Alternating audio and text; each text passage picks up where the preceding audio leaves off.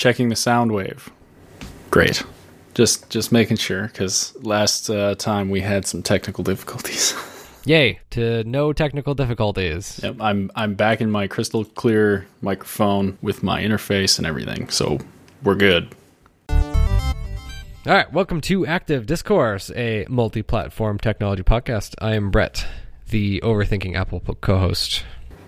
And I'm Bo, your Android-having, station-playing, Apple-lurking co-host. An Active Discourse is now never longer than 45 minutes, so let's get started. So to start with follow-up, PlayStation 5 backwards compatibility. You added this in here, and I was not following this. What did you find? I did. I was sneaky about it. Well, since we discussed it previously, I thought I would follow up on it because there was some clarification just recently. Sony says that at the moment there are only 10 games that won't be compatible. So Sony's PlayStation website has an article on backward compatibility, and there's only 10 games that won't be compatible. The too long didn't read is that there's probably only going to be like 3 people in the world who are upset about those 10 games. Sure. I'll share this support document, this awfully black and white support document in the show notes here. Not many names I recognize. I recognize Hitman Go though. But that one is interesting. I actually think it's more to do with licensing. Yeah. Than actual development. I think I wouldn't be surprised if Hitman Go is a mobile version, though. That doesn't seem like a... Yeah, it's also available on the Play Store, so that's just a weird one in general. So, okay. Yeah. Well, hey, so yeah, all the most PlayStation 4 games will be backwards compatible. That's good. So you'll get to play your PlayStation 4 games. Huzzah! And actually, I will plug another thing here. Sure. If you already have a PS4 and you're looking at getting a PS5, look into the games that give you a free upgrade to the PS5, because fun fact, the PS5 disc version will be $10 more expensive than the PS4 version, but if you get the free upgrade, they'll be exactly the same. Clever. I would imagine many developers won't be offering that, but I guess some are. There's actually a fair few where you'll get a free upgrade. So it's definitely worth looking into. Is there a game that you're going to get that is going to do that? I don't remember them offhand. Oh, but you are. I am completely unprepared for this moment. But you are though. You have a game that you're interested in that's going to be available. Yes, on PlayStation 4 and 5. Right. So I'm going to get the PS4 version and then use that free upgrade to get all the nice bonuses that the PS5 version will have. Sweet. Well, smoke 'em while you got 'em, because probably won't exist for much longer. So speaking of things that won't exist for much longer, I have a follow-up to do on my Apple Watch Series 6.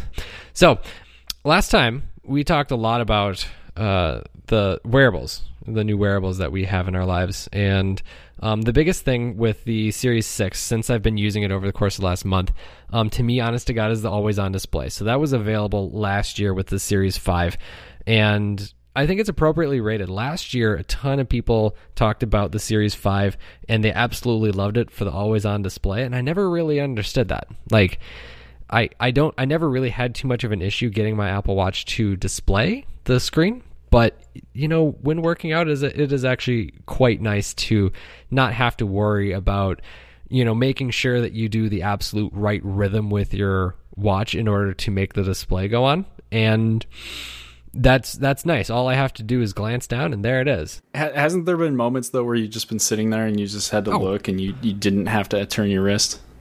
Yeah, definitely. That's nice, isn't it? I'm glad I waited, but I can see why it was worth it for most people. So one thing that actually did surprise me the most, though, is the fact that the processor speed, I actually do notice that more than I expected. Apple didn't really talk about the processor speed at all. Also, the Wi-Fi speed as well. They didn't talk about that pretty much at all. But things do move quicker than my Series 4. I definitely do notice the difference between the two. It's not as big of a difference as the Series 1 to the Series 4. That was a world of difference. This is a difference, a good difference. Podcast download faster, so I frequently have to download a podcast before I go for a run, and sometimes I'm waiting for a good 5 minutes or so, typically, just to make sure that the damn thing downloads. And I'm able to basically just click play, and it almost immediately goes. It's pretty great. Serial loads quicker, apps load quicker, and it's noticeable. It's good. Okay, so let's talk about colors. The really important part. It's what everybody's waiting for is the colors. We like colors. Colors are great. So last time we talked, the Gold. I'm really impressed with the color of the Gold Apple Watch. I think I talked about this last time, but I really want to emphasize the fact that it has a ton of personality. Like when you have it in bright sunlight, it is a bright yellow gold, and it's absolutely gorgeous. But when you are in a darker room, like you have your lights on at night and you're going to bed, and you have warmer lights on, those warmer lights actually make the watch look silver. And so depending on the lighting around you, it looks, the color changes. It's really freaking cool. The same can be said about the blue one as well. And I now have experience with the blue one as well. So the blue one in bright sunlight is a really beautiful, bright royal blue. But in non-direct sunlight, like again, in your bedroom with warm bedroom lights on, it's black. So it gradients from blue to black based off of the ambient light that it's in. And it's really, really cool. Like the space gray color is supposed to be the black color, but in the right sunlight, this is black. Like this thing is black when it's in the right color. So it's cool. It has a slight semi-gloss finish to it. Unlike my previous Apple Watch where I could not see, basically any reflections on it at all, I can kind of see a little bit of a reflection on it. So it's not, shiny like the Gold, but, it's ever so slight. So, yeah, that's in contrast to the Galaxy Watch 3, which I'm wearing right now. It has kind of a dual matte and glossy finish to it. There's parts that are more matte. They still reflect a little bit, but then there's other parts that are like mirror finish almost. Yeah. I think it would be pretty cool if Apple did, when they make a major redesign at some point, it'd be cool if they did something like that in the watch space where you have multiple different elements, whereas currently the Apple Watch is just a small smartphone on your wrist. I think it would be cool for them to make a real timepiece. One last thing on the colors. So I did try to look at what the gold Milanese loop looks like on the blue watch, and it just looks terrible. Look up the gold Milanese loop on Google. You'll find it. I'm going to Bing it. Is that okay? Go for it. You do you. Anyway, it just looks terrible on the blue watch. I might decide to get a black Milanese loop on it. Because the black or graphite, whatever they're calling it these days, I think a silver or a dark gray would look pretty cool with it, but we'll see. So the big question here is whether or not the gold up price is worth it or not. So let's look at the prices here. The Apple Watch that I bought previously, the gold, was $749 just for the Apple Watch itself, not considering the Milanese loop. We're taking this out of this equation entirely. You can get a Apple Watch Series 6 aluminum for $430. So that is the cost difference of about $320. Okay, what exactly do you get for $320 more with the gold than the aluminum one? And I have decided that you get very, very, very little, and it is not worth an additional $320 in 2020 anyway. I mean, it's just the finish, right? It's literally just the finish. It's just the finish. It does have a different screen coating on it as well. Instead of it being made of glass, it's made of sapphire. So it's hard. It's really hard to scratch. It's a little bit more crack prone, but it's impossible to scratch. But it's just the finish. That is all. It is literally just style. So, and that's fine. Apple has if people want to be stylish, that's totally fine, and I don't fault them for that. But $320 to me was not worth it. And so I'm going to run by a few things that are about $320 by you, and I want to know what you think about how does this make you feel, essentially? So for $320, you could buy an Apple Watch SE. You could buy a whole nother Apple Watch if you wanted to.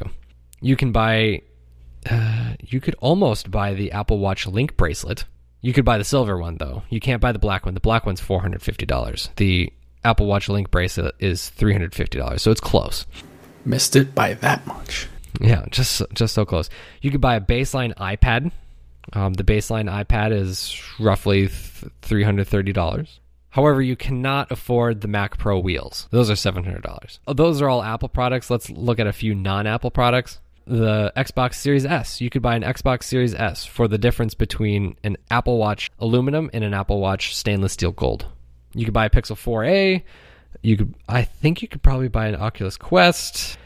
You could get 3 Michelin tires. You could get roughly about 160 gallons of gas, which if you get 27 miles to the gallon, that's 4,320 miles that you could drive on $320. At current gas prices. At current gas prices. That goes up and down depending on whether or not gas prices go up or down. So right. That's a disclaimer for people in the future where they no longer use gas. Yes, right.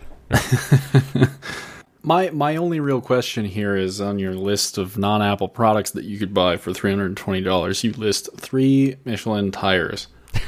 Yeah. Who's gonna buy 3 tires?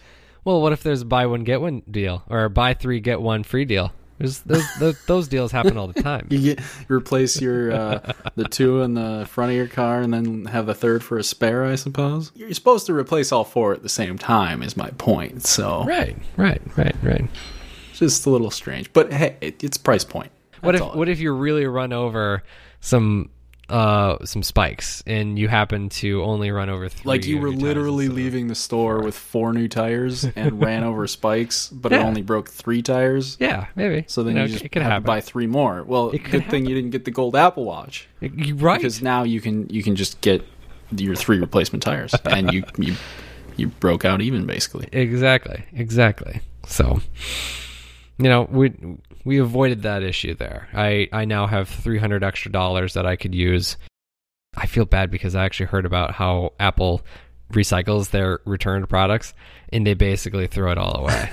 Or recycle it all anyway, which is a lot of wasted energy and time and whatnot. But I'll have another thing to say about e-waste in a second here. But the Galaxy Watch 3. How's it going? I really like it.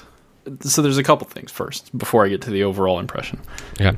The charger for it is terrible. I hate it.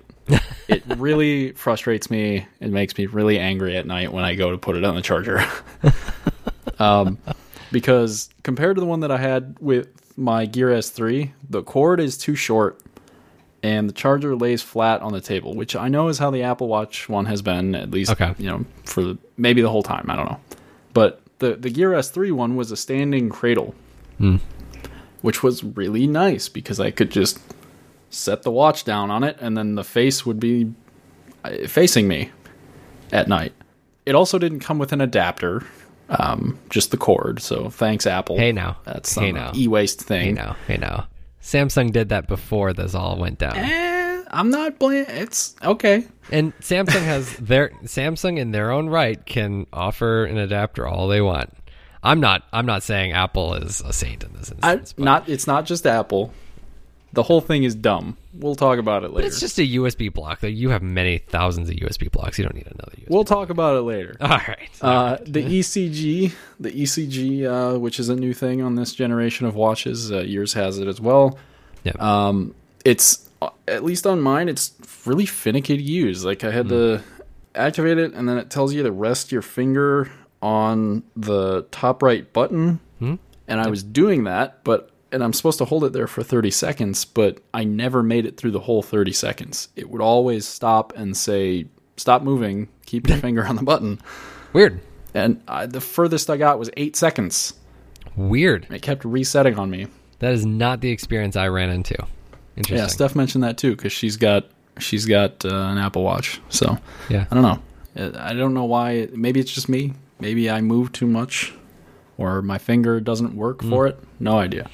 Overall, though, the device is great. The thing is, it's just not too different from the Gear S3. Sure. So it might not warrant an upgrade for most people, depending on which device you're coming from or if you have one at all. My Gear S3, the battery was going bad, so that was what kind of prompted me to get it. But if you already have a previous Samsung watch or an Apple Watch or something, toss up, I suppose. I don't know that the features are too different. It is speedier. It does feel speedier. As well it should. A little smoother, aside from the ECG. Yeah. Which is perfectly fast to fail. That's crazy that if you had like a perfectly good condition Gear S3 that you might even return your Galaxy Watch 3. Like if it was perfectly in working fine condition, you probably would return it, huh? I would consider it, yeah. Wow. I mean, it's not like there's any real new features. The way I use it has not changed at all.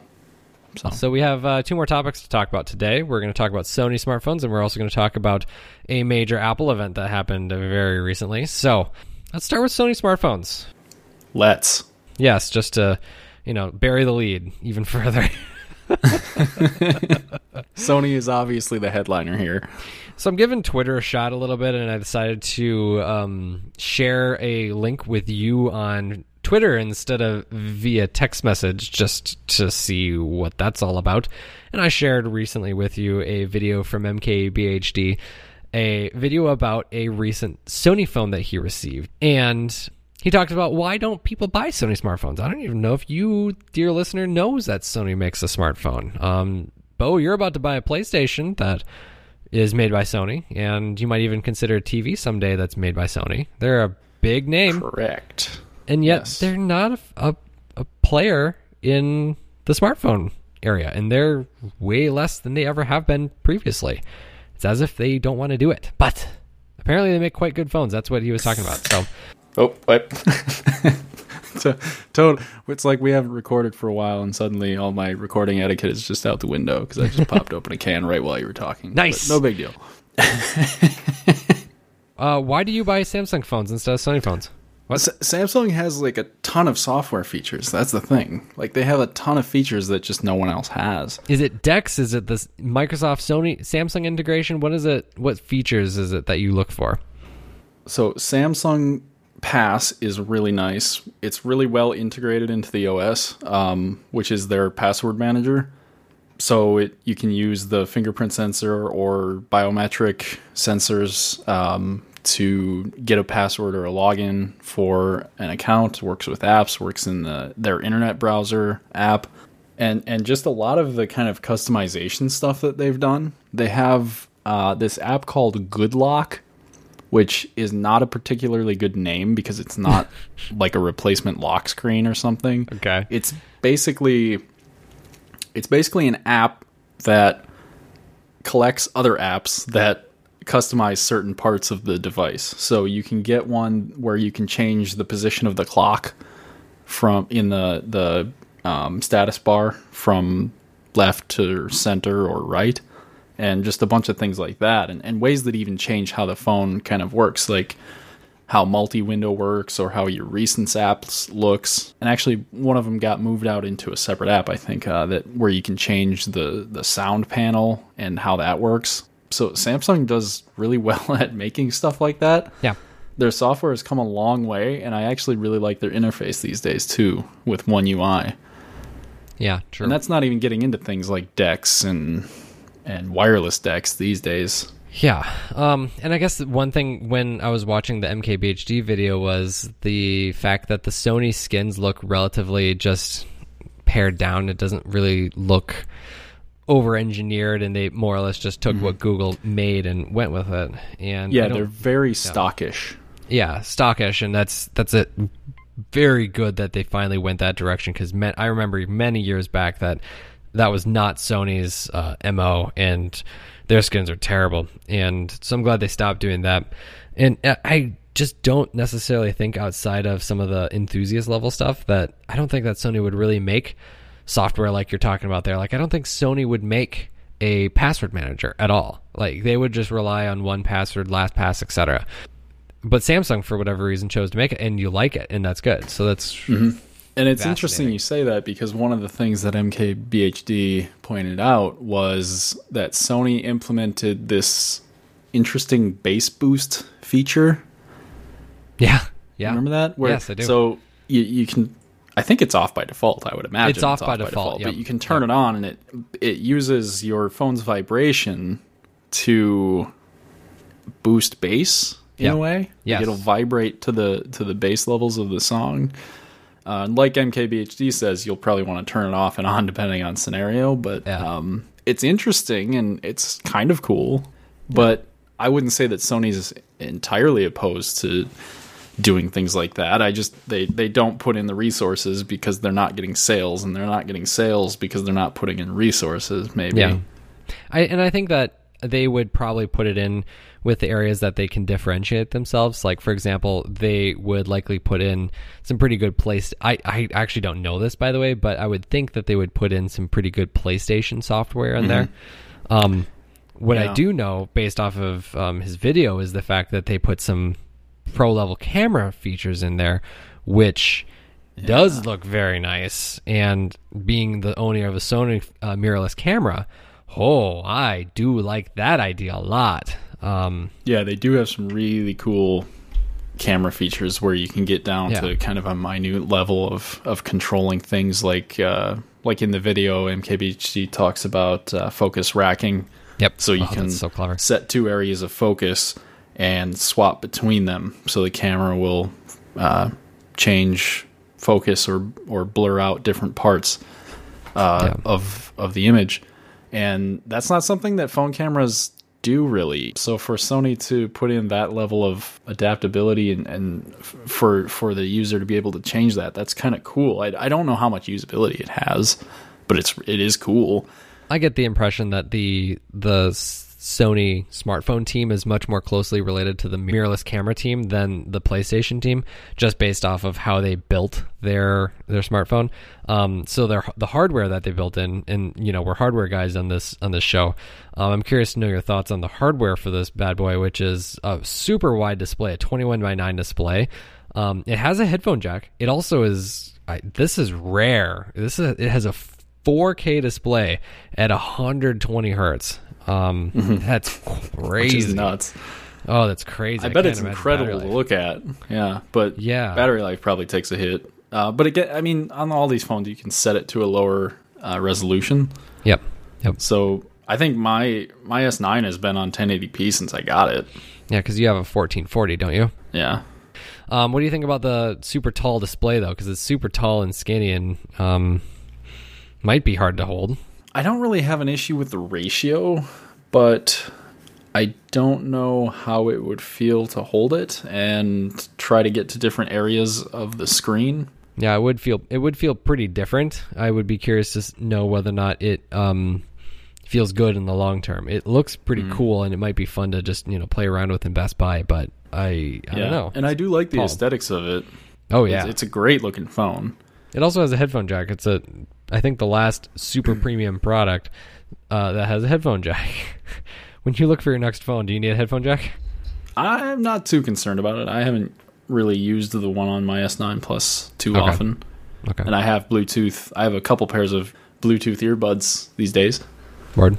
So, I'd like one, but it's not a deal breaker. So the Samsung software features, you don't rely on third party. You rely on first party for a lot of things, and you really do like the first party stuff from Samsung. So yeah, they're just nicely integrated is what kind of sells it. Honest to God, you and I would be the target market for Sony smartphones. 100%. Yeah.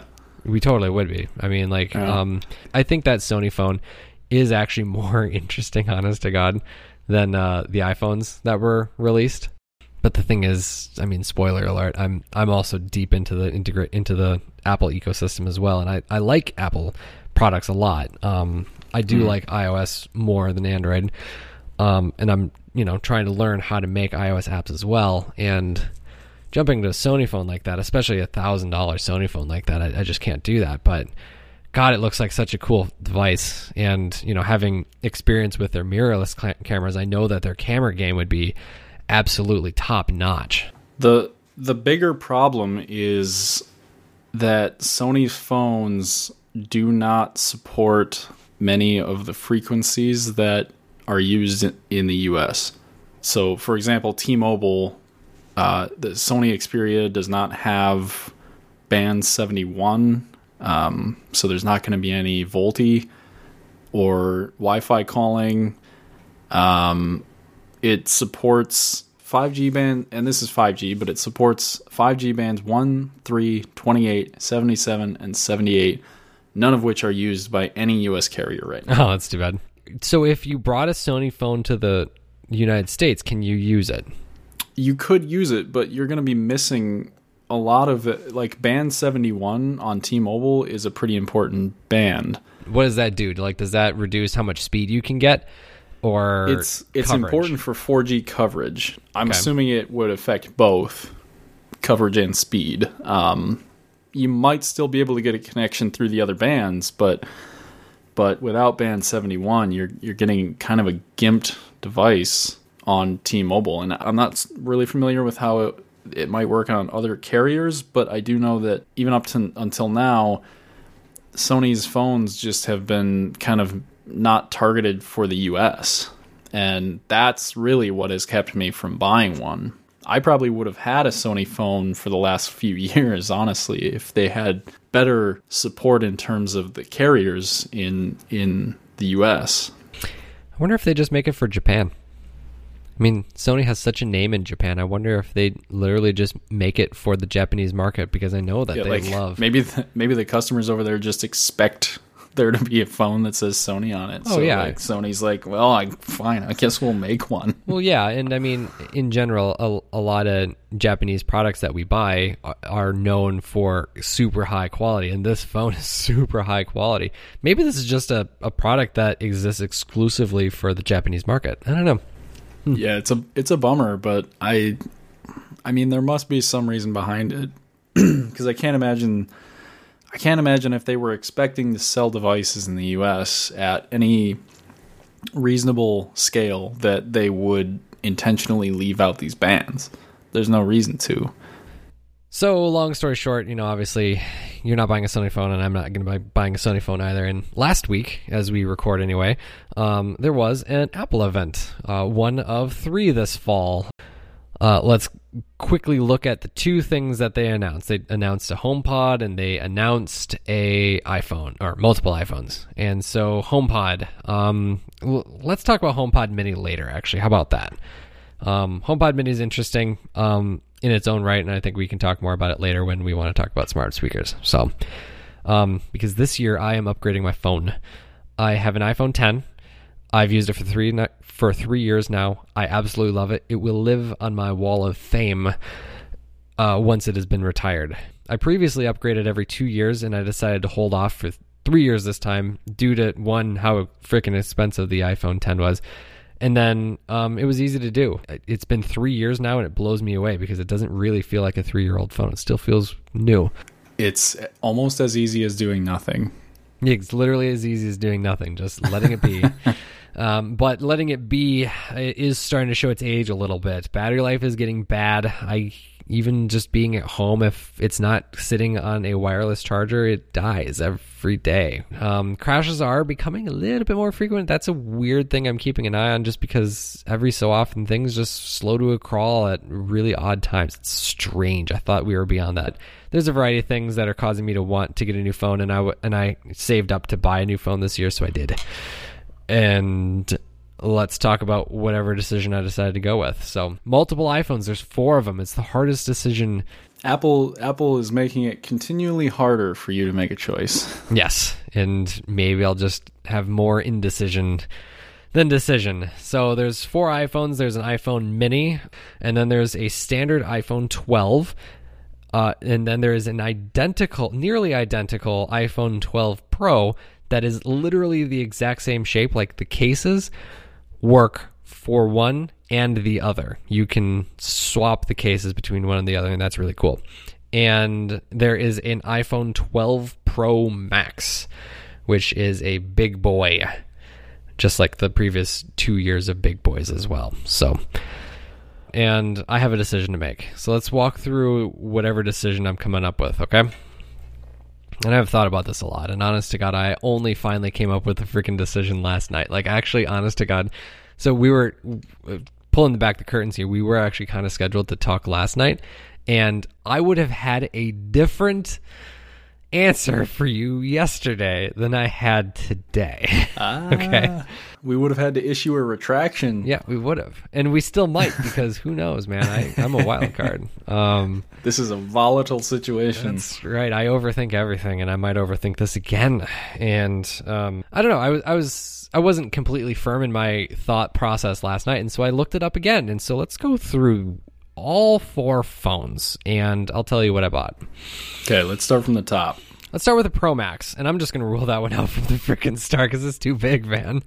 It's too big. What's the size? What's the physical size of that thing? It is a 6.7-inch display, and part of it is rather enormous. It's enormous. I bought a mirrorless camera earlier this year. I love that thing. I have analyzed the hell out of all the photos I have taken on this camera, and I can tell the difference between a professional grade photo and a cell phone photo. Like, watching the presentation that Apple did this last week, it was impressive, but every single photo looked like a cell phone photo to me. Well, it's currently a physical limitation because you need to have depth with the lenses to be able to capture things the way that professional cameras do. So that's just really a physical limitation of the devices. Exactly. And that's going to be something that we can't really get around for a long time. I'm not going to use my phone to replace my mirrorless camera. I love my mirrorless camera. I'm going to take some great photos over the course of next year with it. And I'm going to take some great photos with my iPhone as well, but it is not going to be the thing that I take that takes the absolute best photos I take this next year. So moving to the 12 standard. The 12 standard swaps out the stainless steel with aluminum. And, we talked about this in the Apple Watch section. The difference in price isn't nearly as dramatic. The baseline 12 is $200 less than the baseline Pro. The baseline Pro has more storage, though, so, it's roughly about $150 less. The standard does have a 64 gigabyte baseline, though, and that is annoying. Very. Reference our previous episode. Man, what episode was that even? It might have been even last year's Apple event. Maybe. Yeah, where we were talking about the storage on those and complaining about it then. Yeah, so 64 gigabytes is worse this year than it was last year. So, lastly is the Mini, and this is the most exciting device of the launch. By far, bar none, the most exciting. We've seen a Pro Max before. We've seen that before. Or in the standard, the 12 standard and the 12 Pro are nice, but we've also seen that before. The Mini is amazing. It's the first phone in this era to go down in size. And I think it's just so cool. It's a 5.4 inch display instead of a 5.8, and it's also super light. It's actually as light as the original iPhone from 2007. It's super light. It's tiny. It's absolutely tiny. That's very cool. It's between, the size is so small, it's between the current generation SE, which is an iPhone 8 size, and the iPhone 5. It's a half step between the two devices. It's tiny. And yet it has a 5.4 inch display.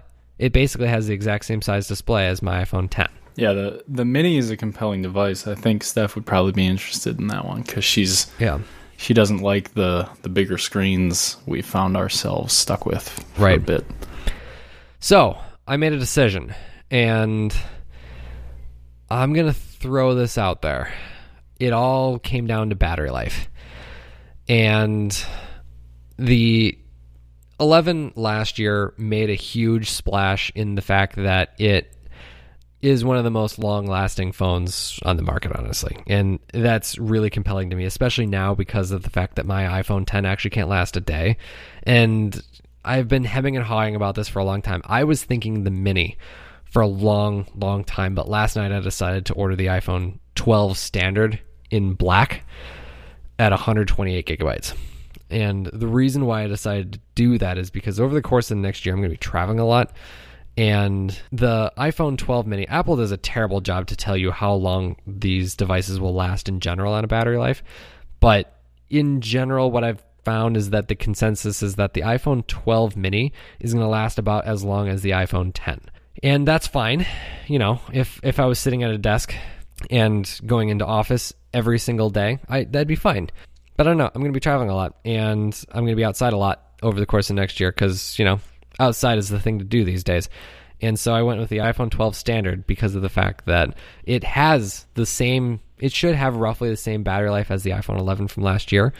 And hopefully if I disable 5G, it'll get me even better battery life. And if I no longer have to worry about battery life, that's what I'm excited about. So, and you're still paying $200 short of $1,000. So yes, actually, that's very good. It's actually $150 less short of $1,000 just because of the fact with the 128, right? I didn't go with 256 though. And that is because of the fact that 120 hertz displays did not happen this year.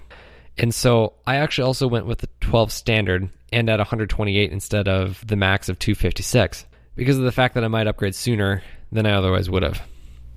And so I'm saving a couple dollars, not a ton of money by any stretch of imagination, but a couple dollars to possibly put a couple hundred that I would have had otherwise saved up for the 12 Pro. Maybe towards another phone next year. Okay, listeners. Now check this out. This guy over here is not just basing his next phone purchase on his existing phone, but the following one as well. That's like forward and backward, all factoring into a decision. Yeah. That's pro level phone purchasing right there. Overthinking is what many people would call it. Overthinking. I mean, honest to God, over the course of the summer, I got really frustrated with seeing all the rumors that high refresh rate screens were not coming to iPhone this year. I got really frustrated, and I was like, all right, fine. I'm just going to get the cheapest possible iPhone because I'm just going to, sell that at the end of the year and buy a different one the following year because of the fact that I want high resolution displays. That's what I wanted. I would have lasted probably 3-4 years with this device. But I'm not going to keep this thing for very long because the second I can get a high refresh iPhone, I probably will. I don't know, man. It really sounds to me like you should be getting an Xperia 1 Mark II. That would be a wild world to live in. That would be a wild world to live in. So, overarching thoughts. Did you want to sum up anything for your iPhones? I think it looks really cool. I'm really happy to see the iPhone 5 design come back again, and I'm looking forward to seeing this phone against the backdrop of the iPhone 5. See them next to each other, compare them to. That's the thing that I'm the most excited about. That's what I've been the most excited about all year long, and I'm excited to finally get it. I'm pissed that it doesn't have high refresh rate, but it is what it is. The iPhone 12s will have high refresh rate, and that'll be that. So yeah, I really do like the iPhone 4, iPhone 5 aesthetic. So the mini looks really, really nice. Which is, I also think the Xperia 1 Mark II shares a little bit of that aesthetic, which is why I like it so much. Right. So that's my overarching thoughts and closing out this episode. What are your picks? What do you got? We're doing speed picks today. Speed picks. So mine is it's The Boys, which is a series exclusive, unfortunately, to Amazon Prime Video. It's based on a graphic novel, I believe. So side note, I don't really care for Amazon Prime Video's apps much at all, but it does have some good content. Yeah. The Boys included. So season 2 just released in early September, and I just finished it, and it's phenomenal. It's rather graphic, but it's an incredible show. It's got some action, dark humor, complex characters, and it really plays off traditional superheroes in really fun ways. It's got some pretty obvious nods to the Avengers and things like that, and Justice League. Season 1 was great. Season 2 turns it up to like 10.5. Season 3 will probably skip 11 entirely and turn it up to 12. Nice. I'm excited. And it has Carl Urban. So I actually don't know who Carl Urban is. I'm sorry. You don't know? Man, Carl Urban's he's fantastic. He was in the Dread reboot. Judge Dredd. Yes. Great dude. Yeah. So The Boys is great. There's 2 seasons right now, full of some awesome acting and characters. When does the 3rd come out? Well, season 2 just came out, so I would expect season 3 late next year. Got it. Okay. You're actually the second person in the weekend to recommend The Boys to me, so that's duly noted. Mm. And good to know. I'll share a trailer in the show notes. Okay. My pick to close this out, I'm going to share a story. But first, I'm going to recommend Tile Trackers. So you've heard of Tile Trackers, and Apple eventually will have a competitor to Tile, and I'm curious to see how exactly Tile evolves as a result of that. But Tile Trackers is a popular old device that you can get. You can put them. It's a keychain thing that has a little Bluetooth a little battery and a Bluetooth thing in it, and you can open up the app whenever you lost your keys, and you can walk around the house and say, where are you keys, where are you keys, and they'll start buzzing and making noises and whatnot, and you can find your keys that way. It's a great way to find things that you've lost, and you can put them on almost anything. I have a Tile Tracker in my wallet, actually, and exact same thing. Lost my wallet around my house, and I can go walk around my house and I can find it. Another cool thing is that I think that if you subscribe to the Tile premium service, that all the other Tile trackers out there in the world, when the app is open, it can be looking for Bluetooth signals from different tiles. And if you, say, lost your wallet at the mall, in a world in which people go to the mall these days, someone walks by your wallet and the phone sees it, it says, oh, hey, this was in the mall. And then in which case you can go look and it'll say the last known location for your wallet was the mall. It's a pretty cool little thing. And so that's such a crazy thing, like crowdsourcing lost wallets. Yeah. Yeah. And Apple actually does that with their MacBooks, and I think with iPhones as well. Basically, it's when even if it's not connected to a cellular connection, or if it's not connected to a Wi-Fi connection, it constantly sends out a Bluetooth beacon to all other Apple devices around the world. And whenever an Apple device sees that Bluetooth beacon, it says, oh, hey, this device was identified here, and it was identified here at this time. And it's pretty cool. So Tile does a good job with it, as so far as I'm aware, and I know Apple does a good job with it as well. Now, I also put a Tile tracker on my cat.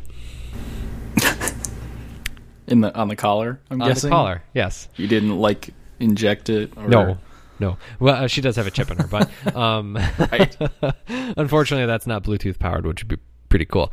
But yes, I put a Tile tracker on the collar of my cat. So you can also get this tiny little nickel-sized tracker that has an adhesive back on it, and you can stick that to almost anything, basically. And I stuck it to the back of her name tag. So she has a little name tag on her, and it has our phone numbers and her name. And then on the back of that, it has a little Bluetooth Tile tracker. Super cool. That cat ain't going nowhere. She looks very confused when I make the thing buzz on her neck. She fortunately doesn't look scared. She just she can't see it because she can't see her collar, her eyes. Because cats can't look down. And yeah, she's just kind of circles around trying to get a closer look at the damn thing, and well, she can't. But now I can find her whenever she gets lost. So that's the important thing. So anywho, thank you for listening. If you have a cat story to share with me, feel free to reach out to me on Active Discourse on Twitter. Otherwise, if you happen to have any, comments or topic suggestions, or if there's whatever. Any way that you could make Brett's choice of phone this year any more difficult, please send messages to @ActiveDiscourse on Twitter. If you have Subaru car recommendations, please feel free to send that to me too, because I'm also considering those as well. Life is fun these days. So, anyhow, thank you for listening. We'll be back in November because it sounds like there's going to be another Apple event as well. So we'll probably talk about that, and we will talk about consoles at that time as well. So thank you for listening, and we will talk to you again in November. Stay safe. See you in the next one.